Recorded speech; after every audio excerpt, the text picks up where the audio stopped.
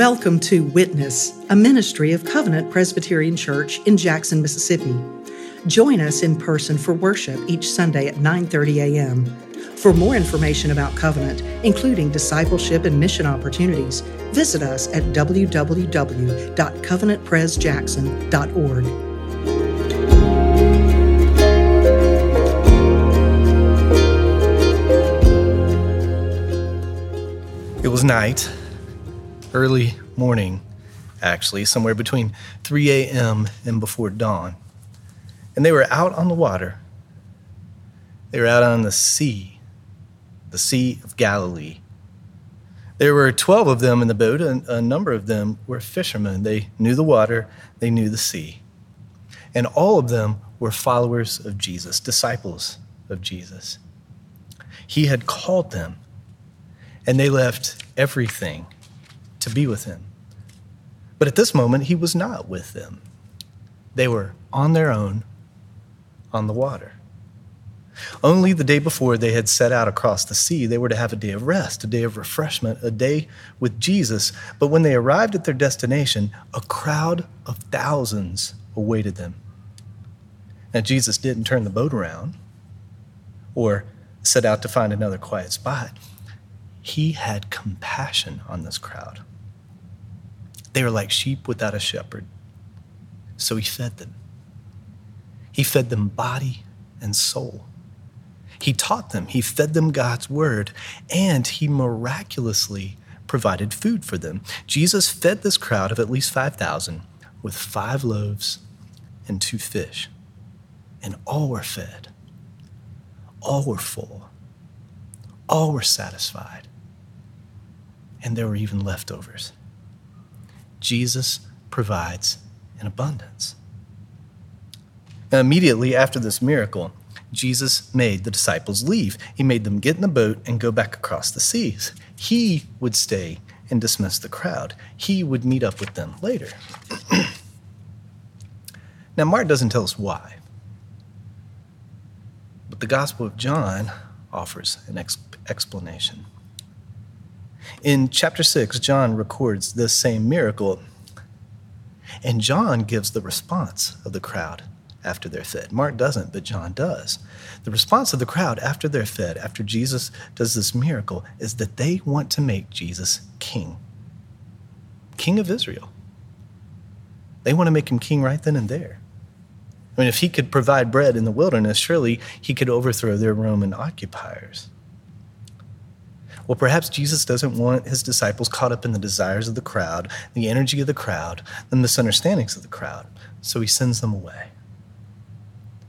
That was evening, before dark. And they should have already been across the sea. They should have already landed. But the weather changed. The wind was against them, which also means the waves were against them. And they were struggling at the oars, struggling against the wind, struggling against the waves, going nowhere, getting nowhere. Now, the translation that we read, the English Standard Version, said that the disciples were making headway painfully. Now, the Greek word translated painfully can also mean torment. So they were tormented by the wind, tormented by the waves, going nowhere, getting nowhere. Has life ever felt like that for you? Struggling, straining, tormented, going nowhere, getting nowhere. You're rowing, you're doing, you're living, you're working, you're parenting, you're studying, you're trying to be obedient, you're trying to be faithful, but the wind is against you. The waves are against you. You feel like you're just straining at the oars, rowing and rowing and rowing. Tired, weary, frustrated, numb, lost, afraid, going nowhere, getting nowhere, hoping that daylight comes soon. Well, Jesus saw his disciples on the sea, He saw them struggling. He saw them tormented. And he'd been praying. He'd been up on the mountain praying alone. And when he saw them, he went to them. And he went to them walking on the sea. Jesus walked on the waves. Now, Mark includes this in verse 48. He meant to pass them by. Jesus meant to pass them by. Now, why would that be? Jesus saw them struggling. He saw them straining. He saw them tormented. He was going to them. He was walking on water to them. So why would he then pass them by? Well, in the Old Testament, this is a loaded phrase. One that points to moments when God reveals himself. When the Lord makes himself known. When the Lord makes known his glory, his majesty, his power, his goodness. When he makes himself known visibly. In Exodus chapter 33, Moses is speaking to God, and Moses makes this request to God. Please show me your glory. Moses wants to see the invisible God. Moses wants to see the glory of the invisible God. And the Lord agrees. He will reveal himself to Moses. He will show himself to Moses. But he also warns Moses that no one can see him face to face and live. So he offers these instructions. While my glory passes by, I will put you in the cleft of the rock, and I will cover you with my hand while I pass by. God reveals himself and passes by. Now, our Old Testament reading was from the book of Job, Job chapter 9. And in it, Job contemplates the gulf. He contemplates the chasm between God and humanity. He ponders the reality that God is wholly other, separate, distinct, that his wisdom and strength are beyond compare, that he commands the sun, that he can move the mountains, shake the earth, that he places the stars. And then this. Listen again to verse 8 of Job 9. God alone stretches out the heavens and trampled the waves of the sea. He tramples the waves. In other words, God walks triumphantly on the sea. He subdues the sea. He overpowers the sea. Jesus walks on the water to his disciples. And here again, verse 11 from Job 9. Behold, he passes by me, and I see him not. Jesus meant to pass them by. So what does it all mean? It means this. In the early morning hours, walking on the water, trampling the waves, Jesus reveals himself, discloses his identity. He is the Lord, God, the holy other, majestic, righteous, glorious, almighty, faithful God of Israel, maker of heaven and earth. He's there, visible, in person. And when the disciples saw him, they were afraid, terrified. Well, can you imagine? They've been rowing against the wind. They've been straining against the waves. They're tired, they're weary, they're frustrated, they're tormented. It's dark. Suddenly they notice movement on the water. And it's not the waves. Something is out there. Someone is out there on the water, in the wind, in the spray, in the night, getting closer. And they react as many of us might in such a situation. But they scream. They cry out in terror. They thought that they were seeing a ghost. They thought they were seeing a phantasm, maybe even a demon. But as soon as Jesus heard their cries, as soon as Jesus saw that they were afraid, he did not pass them by. He had compassion on them. The good shepherd stops. He stops out on the waves. And he speaks. Take heart. It is I. Do not be afraid.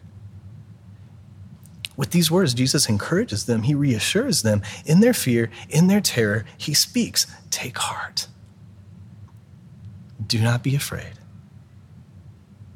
It is I.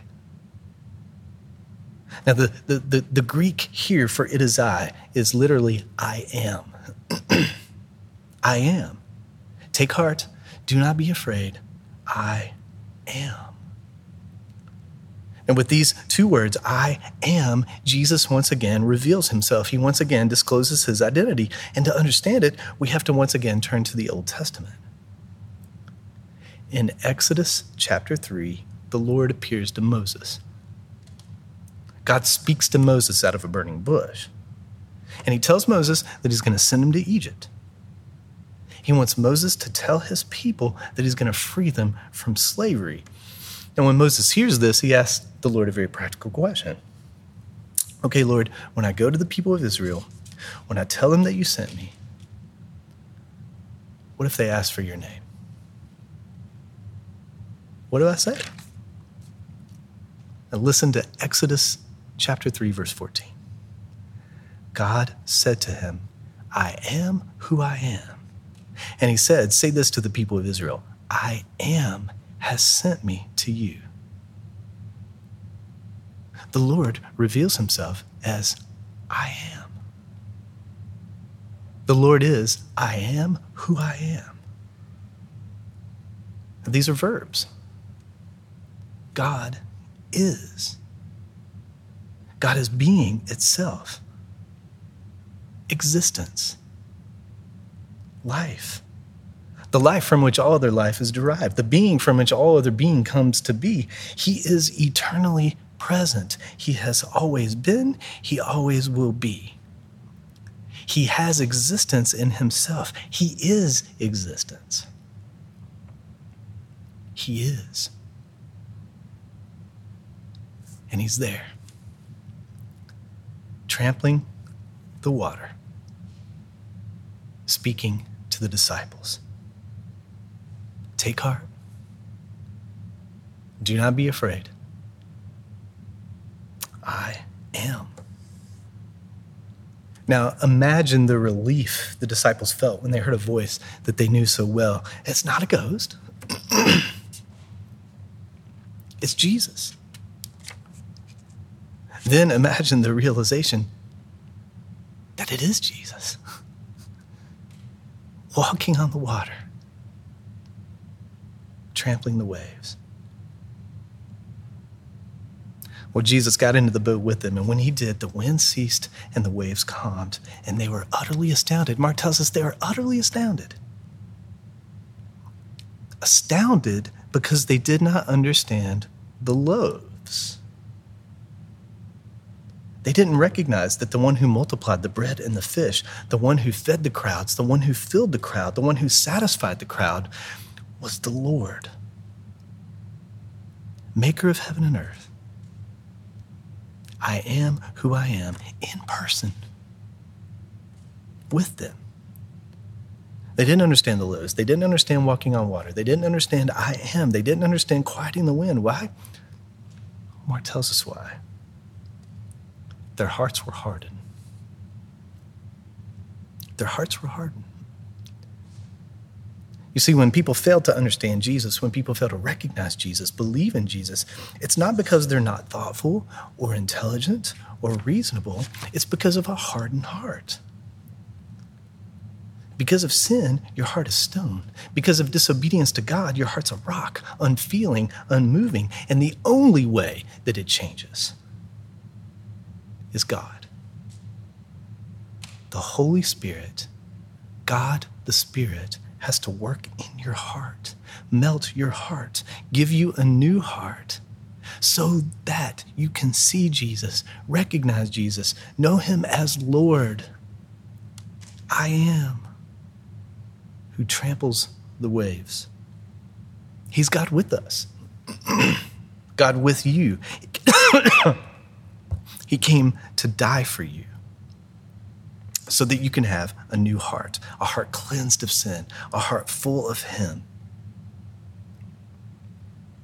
Now, there may be times when you feel like it's night. There may be times when you feel like you're rowing against the wind, straining against the waves, struggling, going nowhere, getting nowhere. There may be times that you're tired, weary, frustrated, numb, lost, afraid. He will not pass you by. He speaks to you. Take heart. Do not be afraid. I am. He tramps the waves. He stills the wind. He is in the boat with you. The sun will rise. Day will come. He will get you to the other side. And look for him. Look for him. Be mindful of his presence in the night, in your struggles, in your fears, in your pain, in your sorrow. He's there. He speaks. Take heart. Do not be afraid. I am. And seek his presence. Seek his presence.